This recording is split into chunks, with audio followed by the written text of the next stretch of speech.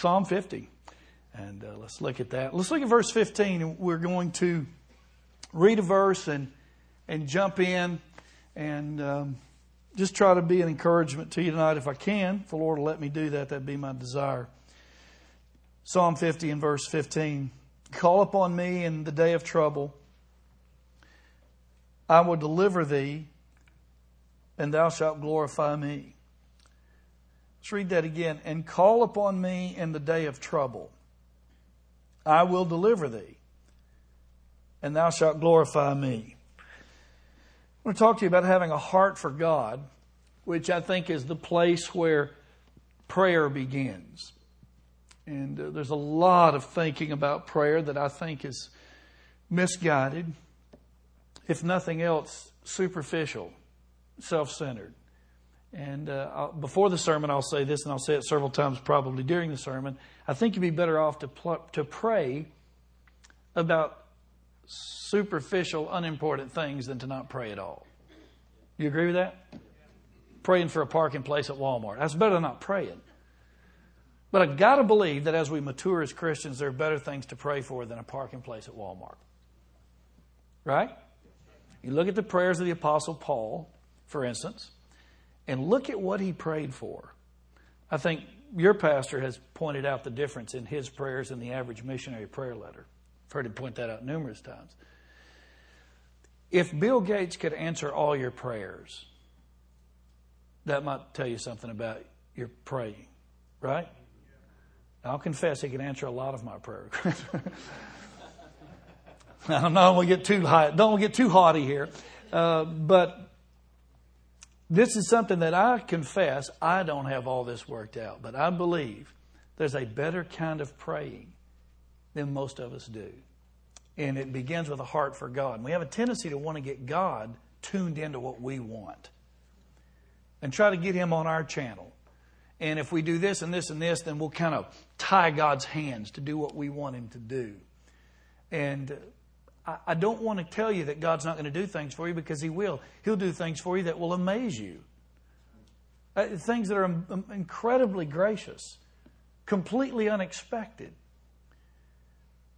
But there are other times in life when you're going to be left with nothing but a big question mark in your mind and in that place where your faith is stored, if you don't root your prayers and your expectations in the Scripture. All right? So we'll try to dig into that and for a few minutes. All right, let's pray. Lord, we pray for help tonight. I pray that what we have to say will be profitable. When we get together with friends like this, it's so fun to just mess around and have fun and goof around. And I pray, Lord, that what we have to say would not be flippant, but it would be useful, profitable, and encouraging. We pray for that. In Jesus' name, amen. Is there anything more comforting than to know that God will hear you when you pray in times of trouble? Isn't that fundamental to our faith? Amen. If I get in trouble, I can go to God and He will hear me. Now, I will confess that prayer is certainly more than just a refuge for the desperate, but it is a little more. Certainly fundamental to prayer is coming to Him in a kind of desperation. And maybe that's what keeps some of our praying from ever becoming significant praying, because we're not that desperate as a general rule. Someone has said that prayer is that which splices our limp, frayed wire to the lightning bolt of heaven. Think of that. We have this tendency to think that we have what it takes, or that we're bringing to the table some things that God really needs. Or maybe we're mature enough to say, I don't have all it takes, but I got a lot of good stuff. And when God gets a hold of me, He's going to really have something to use. But when it comes right down to it, without the Lord, we're nothing. Right? We're nothing. I think it's reasonable to assert that the Christian who never experiences anything in life other than what he can produce or what his resources can produce, or what he and his friends can get together and produce, that Christian is not experiencing much. A.C. Dixon said it this way: when we depend upon organizations, we get what organizations can do. When we depend upon education, we get what education can do. When we depend upon man, we get what man can do. You've heard this before. But when we depend upon prayer, we get what God can do, right? Ian Bounds said the goal of prayer is the ear of God. To us, the goal of prayer is so often getting what we want. But the great thing about prayer is that God is hearing us. That He's listening to what we have to say. That He's interested in our lives. That it matters to God what matters to us. Or what matters to us matters to God. That's a big thing. Yes. Let me quote another who said it this way: "Oh, how we need to wake up to how much nothing we spend our time doing. Apart from prayer, all our scurrying about, all our talking, all our study amounts to nothing. For most of us, the voice of self-reliance is 10 times louder than the bell that tolls for the hours of prayer. The voice cries out, you must open the mail, you must make that call, you must write this sermon, you must prepare for the board meeting, you must go to the hospital, but the bell tolls softly, without me, you can do nothing." Let's look at Psalm 50 verse 15 again. "Call upon me in the day of trouble. I will deliver thee, and thou shalt glorify me." In this passage, God calls all of the earth to recognize that He will establish His kingdom in glory, in perfect beauty. Then He repudiates the insincere worship of the people of God at that time, and He guarantees that in spite of the insincerity of their worship, He's going to get glory. Okay? Now, set in the middle of that, here's a coming great kingdom, and God's going to establish it in perfect beauty, and yet there is insincere worship, and it abounds. But in the midst of that glaring contrast is this verse that says, "Call upon me in the day of trouble, and I will deliver thee." All right, let's think about it this way. In this one little verse, we have, first of all, the perils that we face. Call upon me in the day of trouble. All right, there we have the perils that we face, our trouble, our problems, our difficulties. Everybody here has them. All right, somebody here may have a really big one. You may have something glaring and huge and overwhelming. My mother-in-law just had a horrible experience with bleeding on the brain. Both my mother-in-law and my father-in-law are in a nursing home together for the first time ever this week. That's heavy. It's rehabilitation, but they may or may not get out. It's heavy. They put their house up for sale in Florida, meaning we're not going back down there again. That era of life is over. That's heavy stuff. That's trouble. So I watch my in-laws, and I watch them trying to plug into their faith. This faith that they've built and nourished all these many years. Man, they need it now as bad as I needed my faith 2 years ago when I came home to an empty house. It never stops. See? So this trouble, the perils that we face. And then we see a second thing, the prayer of faith. Call upon me in the day of trouble. Okay, that's obvious. That's simple. Then there's the power of the Father. I will deliver thee. And there's the praise of the faithful. And thou shalt glorify me. Now, isn't this what you and I long for when we think about prayer? We want God to deliver us, don't we? All right? And there's nothing wrong with that, by the way. There's nothing wrong with that. There's nothing shallow about that. There's nothing insincere about desiring that God move into your life in a strong way and fix some things that are broken. To strengthen some things that are weak. All right? Can I say this quickly? Don't think that praying is for the spiritual MVPs. The real praying's for the great Christians. Real praying's for the preachers with the gray hair and the black Bibles. Praying is for saved people. Praying is what God's children do. They pray. They talk to God. They take their burden to the Lord and they leave it there. Right? And they pray when they're down. They pray when they're up. They pray when things are going great. They pray when things are not going great. They cry out to God. That's what Christians do. That's what saints do. But now consider something. If we're going to look at this verse, let's consider the context of the passage. That wouldn't hurt, would it? We're going somewhere, okay? All right? We're going somewhere. And it's not going to take me as long as it takes Brother Alter to get there. I promise you that. You got my word on that. So, what is the theme of the passage? We do not have to be excellent theologians to figure this out. Look at verse 1. The mighty God, even the Lord, hath spoken.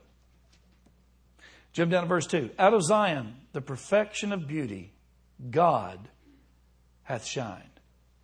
Verse 3. Our God shall come. Look at the last word in the verse. Round about Him. Verse 4. He shall call to the heavens from above, that He may judge His people. Verse 5. A covenant with me by sacrifice. Verse 6. And the heavens shall declare His righteousness, for God has judged Himself. Verse 7, Hear, O my people, and I will speak, O Israel. I will testify against thee. I am God, even thy God. And it goes on like that through the entire chapter. Verse 15, And call upon me in the day of trouble, and I will deliver thee, and thou shalt glorify me. So the context of the passage is clearly the Lord. That reminds us of the statement we made earlier, of the E.M. Bounds statement. The goal of prayer is the ear of God. Now, have you considered that privilege of going into the presence of God and laying your request before Him? Now, you can pray as long as you want to and as much as you want to. Or you can pray as briefly as you want to. Now, I've heard preachers say or imply that if you're not praying an hour a day, you're not really praying. They don't have any Bible for that. That's a way to intimidate people and to beat them down and make them feel like less than a Christian if they're not doing it their way. If you remember, Jesus said to His apostles in the darkest possible hour, in the most extreme difficulty of His earthly ministry, He said, could you not tarry with me for an hour? So in the ordinary shift and toil of life, we are admonished to continue in prayer, continue instant in prayer, the Bible says, to pray without ceasing. Meaning, Spurgeon talked about never praying through the night. I don't know that I've ever prayed through the night, Spurgeon said. But many times through the day, there are those short moments with God where there's the expression of a genuine worshipful saint who calls out to God, who unburdens himself to the Lord because he's trusting in God and he has the ear of God. All right? I'm not encouraging you not to pray for a long time. We'll get to that in a minute. Let's conclude these thoughts by considering what prayer looks like when it springs forth from a person's heart who has a heart for God. So in other words, in our passage here, we see the theme as God and His glory. God's kingdom is coming, and it's going to be a perfect kingdom, a wonderful, glorious kingdom. And in the middle of that is this encouragement that if you call on the Lord in the day of trouble, He will deliver you, and He's going to be glorified in that deliverance. So how do people pray who have a heart for God and His glory? How many of you think that a guy who is praying with a want list might pray a little differently than a guy who is caught up in the glory of God? His praying will be a little different. You agree with that? Okay. So let's look at the passage and see if we can unpack what that kind of praying is going to look like. All right? Let me say this. Those who have a heart for God, number one, pray with His purposes in view. Think of that. When they come to the place of prayer, they are praying with God's purposes in view. Verse 1, The mighty God, even the Lord, hath spoken and called the earth from the rising of the sun, even to the going down thereof. Out of Zion, the perfection of beauty, God hath shined. Our God shall come and shall not keep silence. A fire shall devour before Him, and it shall be very tempestuous round about Him. And He shall call to the heavens from above, and to the earth, that He may judge His people. Gather my saints together unto me, those that have made a covenant with me by sacrifice, and the heavens shall declare His righteousness, for God has judged Himself. Selah. I believe that's a prophecy of His coming kingdom, the tribulation period, the judgment that He's going to pour out on the world, and the establishment of His kingdom. I believe all that's implied in the text. So what we're seeing here is that God has a plan for His people. And this is what God's going to do. And the greatest kind of praying is the kind of praying that prays with that in mind. For the Israelite who's reading this text, to pray well and to pray in faith, he prays knowing that God is at work on behalf of His own glory through Israel. And when they pray with that in mind, it changes how they pray and what they ask for. Amen. God has a plan and a purpose for every believer, which is ultimately the same, that would be conformed to the image of His Son. So that's a big picture, a general principle. All of our praying should be done with that in mind. Now, we could go on and on and on. There are other things that we could apply to that and break it down. But the point is, we pray with His plan in mind. I'm not saying that when you get up in the morning and say, Lord, should I wear this shirt or not? Obviously, I missed the tie thing. I completely blew it. I thought you didn't wear ties on Sunday night. So, see, look at me. I didn't pray about that, obviously. I didn't follow that admonition of the Lord. But I don't know that had I gotten up and prayed about this shirt, if the Lord would have said, no, wear a white one and a red tie. I don't know if I would have heard that voice or not. And I'm not saying that's a bad thing to do, but all right, I'll give you an example. I got a friend who went through Bible college, and he said that he never got a job because he wasn't smart enough to go to school and to work, which I agree with. But he said that he was going to pray his way through Bible college, and he would go out into the woods with 2 Slurpees, one for him and one for God. Now, I know for a fact God never drank that Slurpee. I know that for a fact. And he prayed his way through Bible college and God supplied all his needs. Now, this is my skeptical nature coming out. People knew that about him. Everybody who knew him knew that's what he was doing. His family knew it. Everybody knew it. People sent the money, and he got through college. I think a couple of his kids starved to death. But now, I don't know that guy was praying according to the will of God, because I don't know if God told him to do that or not. Do you understand that? How many times have you heard people say, God told me to do this? I don't know that God told you to do that. I had a lady tell me before church, well, God wants us to sing this song today. Well, why did He not tell me that? He knows I'm the pastor. Why would He tell you and not me? That stuff's just weird. When we're talking about praying in the will of God, we're talking about what we have in our hands. Here's the will of God. Here's the plan of God, and it's clear. And people who really get somewhere in their praying, pray with this in mind. Let's elaborate. Go to Mark chapter 11, if you would. Let me emphasize something. I'm not trying to get in your head and get you all worried about praying about wrong stuff. Pray about anything and everything. But I'm telling you this. Mature Christians pray differently than new Christians. But what I want for my son is probably a little different than what he wants for himself right now. That's just the way it is. That doesn't bother me. It doesn't upset me. That's just the way it is. I see the world differently than he does. I'm getting uptight, more uptight by the day. All right? So what God sees as important for me, and His timetable is very different than mine. Now, Mark 11:24. Let's look at this. Therefore, I say unto you, what things soever you desire, when you pray, believe that you receive them, and you shall have them. All right? Look at verse 22.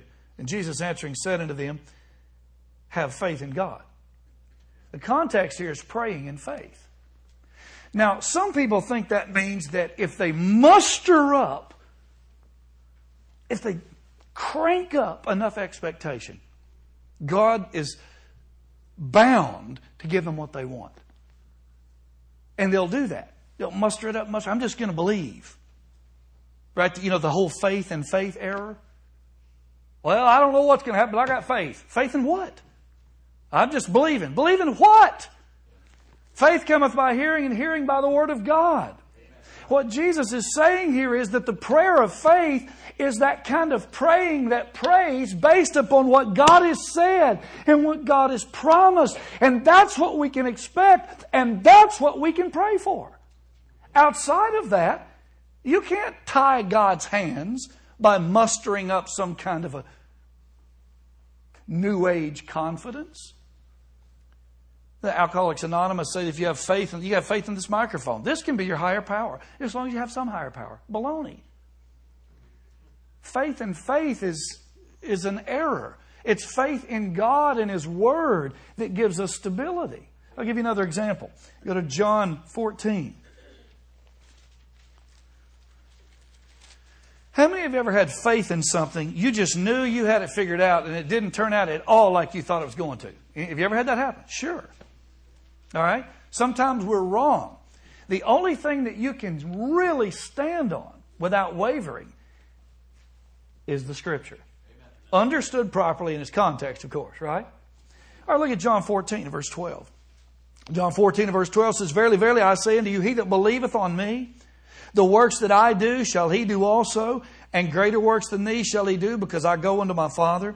And whatsoever ye shall ask in my name, that will I do, that the Father may be glorified in the Son. Okay.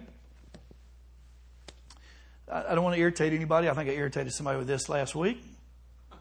So let me try to say it nicer than I said it last week. Praying in Jesus' name does not mean you've tacked a phrase onto the end of a prayer. I just did it when I prayed. I think, in Jesus' name, amen. That's just the way I do it. It's the way we've always done it. It's the way people do it.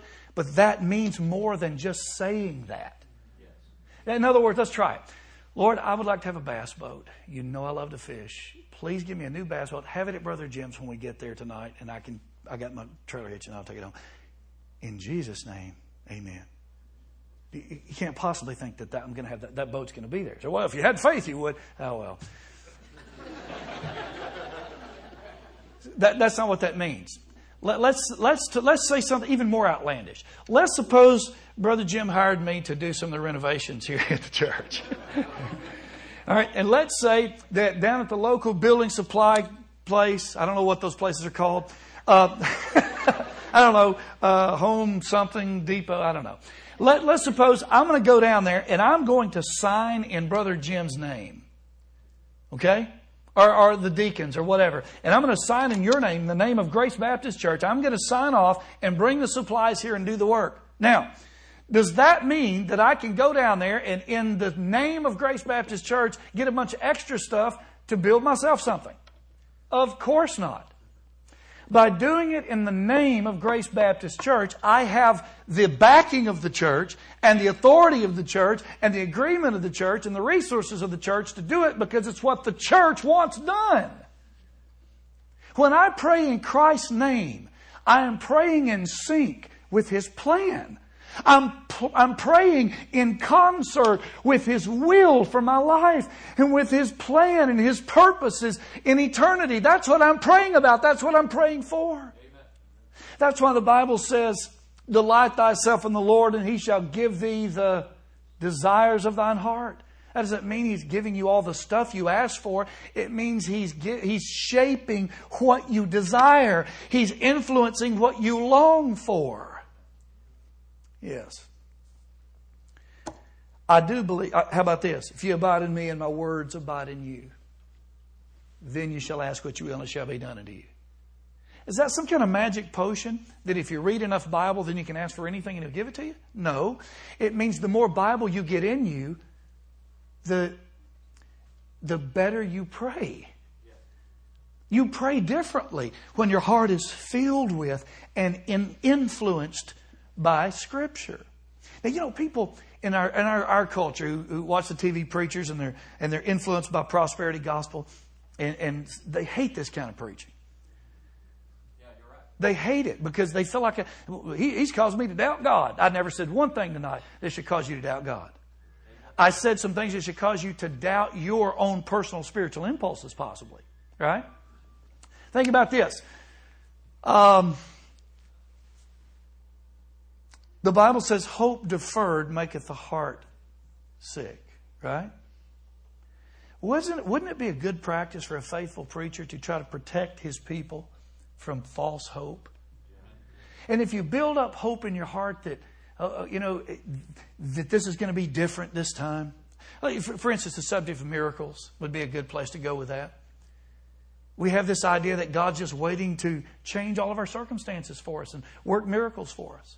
Now, God can work miracles, okay? He can. No doubt about that. But in the Scripture, there are 3 eras of miracles. 3 eras. And the rest of the Bible is pretty much ordinary life. Ordinary faithfulness. You've got the time when Israel's coming out of bondage, out of Egypt. There's a proliferation of miracles there. Then you have the time when there's a transition. That's a transition, by the way. There's a transition from the dynasty with Saul, David, and Solomon into that time period of the prophets. A transition. Now you have Elijah and Elisha. You have Elijah's miracles and then Elisha's double portion. Exactly twice as many miracles as Elijah. It's a transition. It's miracles. And it relates to Israel. Right? Then you have the apostles and the prophets. Miracles. Christ and the apostles. A transition from the Old Testament to the New. A time of miracles. The Bible says Jews require a sign. Is that right? All right. Tongues is a miraculous gift. And the Bible says that tongues are a sign. Jews require a sign. So the point is, while God certainly performs miracles now, there's nothing in the Bible that admonishes us to pursue miracles. We read in the Bible where Paul leaves Trophimus and Miletus sick. He leaves them there sick. Paul prays for the Lord to remove a thorn in the flesh 3 times. The Apostle Paul 3 times. And God says, no, no, no. My grace is sufficient for thee. Even the miracles that are performed, for instance, in the Gospels, are performed for a purpose. These they're signs that affirm the Word. This is more important even than the miracles. Right? Okay. So people who have a heart for God pray with God's purposes in view. I had a conversation with a relative this week, and she was talking about starting a business, and she felt when she was doing it that it was a bad move and that there were some things involved that might not be the best things. But she wanted it so bad, she just forged ahead. And she was afraid to pray because she didn't want to hear the answer. You ever been there? You got your plans. You don't want to pray about it because you don't want God to tell you no. You don't want God to shut the door. A lot of times if you got that problem in your head, you don't even need to pray about it. You already know you shouldn't do it, right? So I don't know what's involved in your life right now, what you're worried about, what you're concerned about. And young people, you're going to be the worst at this for a while till you get some of it beaten out of you in life. Because when you're so young, you want what you want. You want it right now. And I understand that. I relate to that. I get that. But you will save yourself a lot of misery if you'll pray first and act next. And pray with God's plan and purposes in mind. I don't want to do anything that's going to dishonor you. I don't want to do anything that's going to violate your plan for my life. Pray that way. Okay, second thing. This is quicker. This won't be worser than that one, as we say. Psalm 50. Now we notice that the theme here is that God is going to establish His kingdom in perfect beauty, and that He's gathered all the earth to hear that. Then He begins to rebuke them for their insincere worship. Verse 7, Hear, O my people, and I will speak, O Israel, and I will testify against thee. I am God, even thy God. I will not reprove thee for thy sacrifices or thy burnt offerings to have been continually before me. I will take no bullock out of thy house, nor he-goats out of thy folds. For every beast of the forest is mine, and the cattle upon 1,000 hills. So the Lord's saying, I don't need your sacrifices. I don't need them. I've got my own animals. All right, that's what He's saying. So in other words, the insincere worship's not doing anything. Verse 11, I know all the fowls of the mountains, and the wild beasts of the field are mine. If I were hungry, I would not tell thee, for the world is mine, and the fullness thereof. Will I eat the flesh of bulls, or drink the blood of goats? Offer unto God thanksgiving, and pay thy vows unto the Most High. There is nothing more indicative of a genuine Christianity or genuine spirituality here in this context, genuine faith before God, than gratitude, thanksgiving to God. You can't fake thanksgiving. You can say thanks and not mean it, but you can't fake thanksgiving. And so I would say, secondly, people who pray with a heart for God pray with an internal sincerity, without regard for dead ritualism or dry routine. Now think of that. If you're going to revolutionize your praying and your heart for God in this new year, a good way to start would be, first of all, pray with God's purposes in mind. Shift your focus on that more. Seek for that. Look for that in the Scripture. What is God's plan for every believer? Start there, okay? And begin to put your attention on that as you pray and as you seek the Lord. And then, number two, be genuine when you pray. All right? Isn't that what the Bible means when it says, they that worship Him must worship Him in spirit and in truth? Do you know you can be dogmatically rigid in your religious habits and be far from God? One author said this, prayer that is thoughtless and detached is offensive to God and should be offensive to us. You think that's true?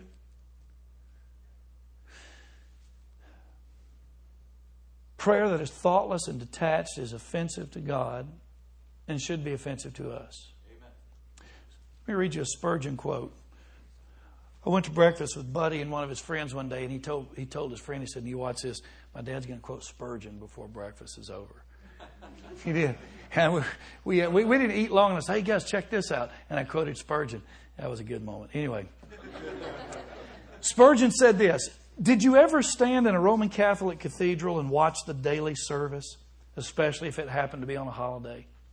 There are those who carry candlesticks, those who carry crosses, those who carry cushions and books, those who ring bells, those who sprinkle water, those who bob their heads, those who bow their knees. The whole scene, if very strange to look at, very amazing, very childish.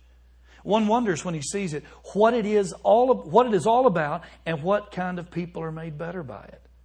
One wonders also what idea Roman Catholics must have of God if they imagine He is pleased with such performances. What must His glorious mind think of it all?" So I would say this. If you feel like in the new year you need to pray more, great. But pray with meaning. Right? If you feel like you need to pray often, great. But pray with observation. If you want to pray more frequently, I wouldn't be opposed to that, but pray with fervency and with faith. Aware of the fact, plugged into the fact that you are talking to God, that prayer, the goal of it, is the ear of God. Pray longer. That's fine if you think that's necessary, but pray longingly. At some point, long praying becomes, if you're not careful, vain repetition. Right? Pray daily, but pray with delight in the Lord and in His will and what you can expect from Him. Pray instantly, but pray with inspiration. Are you praying? Are you talking to God? Sometimes I feel like there's a Christian or two in every church like this who's thinking, who looks at praying like they look at their budget or their workout, goals for the year, and everybody needs to lose weight and manage their money. And man, there's nothing worse than those two things, right? I hate both of those. And so you plan it, and I have a tendency to overplan because I like to think and dream big and plan, and then I overplan, and it's too much. Can't do it. You have to be, some kind of a financial genius to keep up with all of my ideas. I don't do any of them, and then we're right back in the mess we were in, last year. That's my biography, right? You need to lose some weight and feel better and get healthy. I tell you what I'm going to do. I'm going to be, who's that Armstrong guy on the bicycle? What's that guy's name? Yeah, I'm going to be Lance Armstrong in a week. And you kill yourself. Then you quit. My dad is 70, right at 67, 68, and he started the P90X thing. And he was determined he was not going to quit I mean, he wore it out. He said, man, I dreaded going home. I'll drive around and put off going home because I knew I had to go home and do that. That's too much.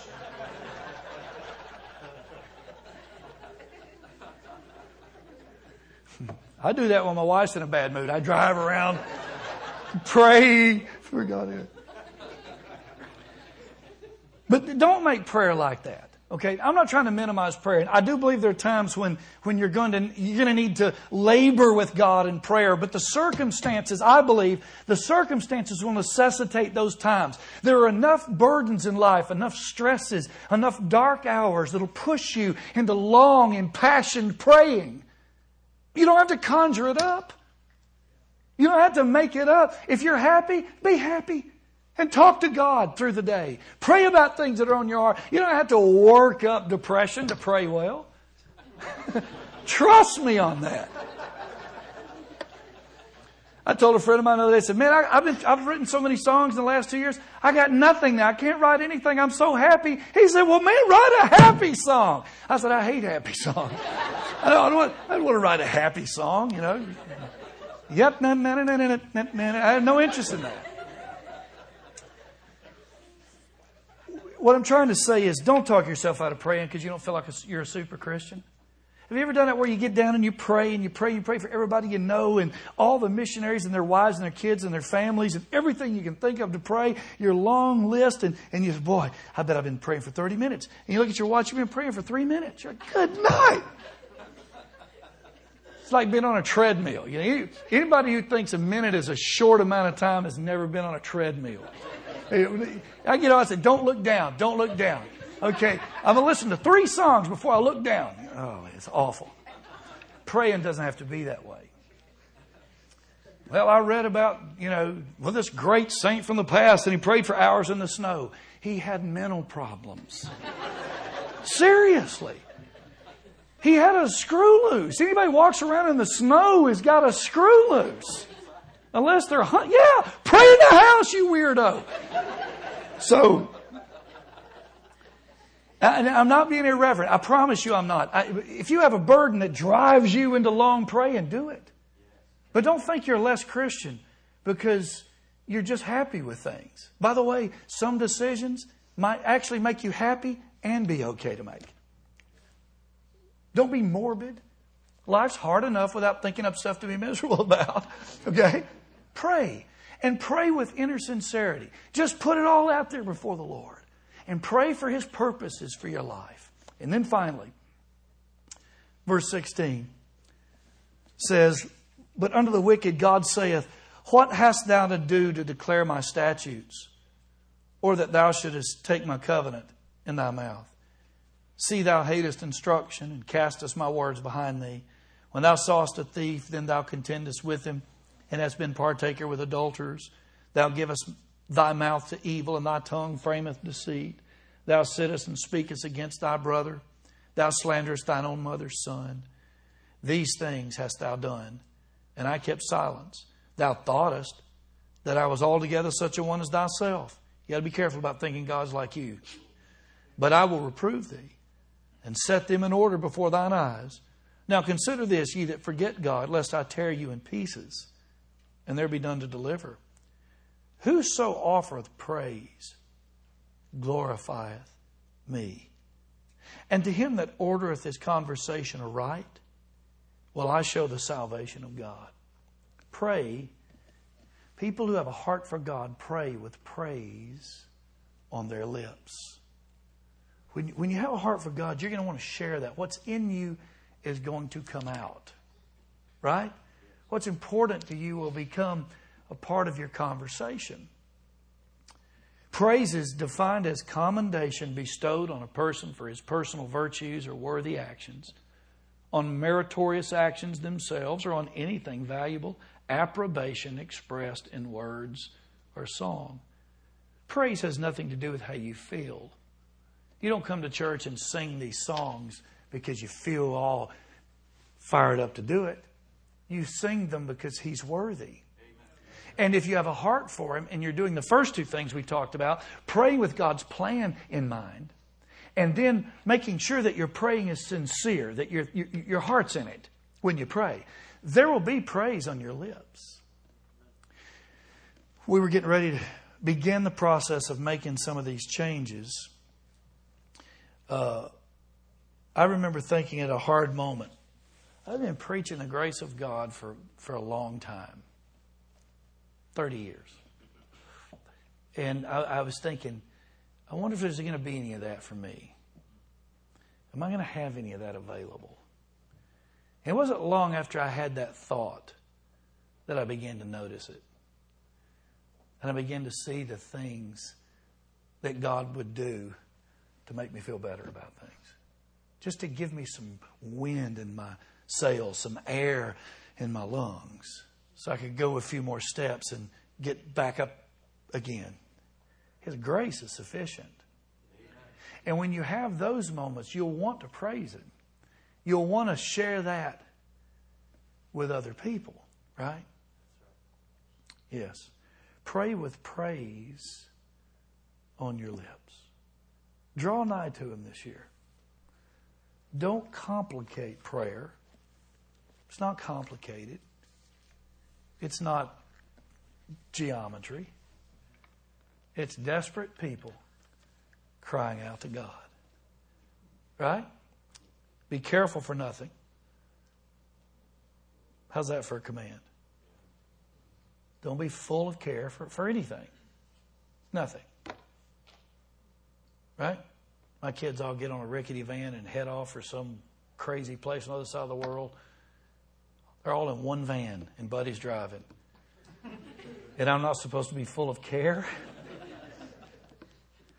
You know, they're away from you. Somebody else is preaching to them. Yeah, you wonder about that. My dad called me today and said during the service today he had a visitor there and he saw Buddy go to him during the invitation and open his Bible and ask him if he was saved.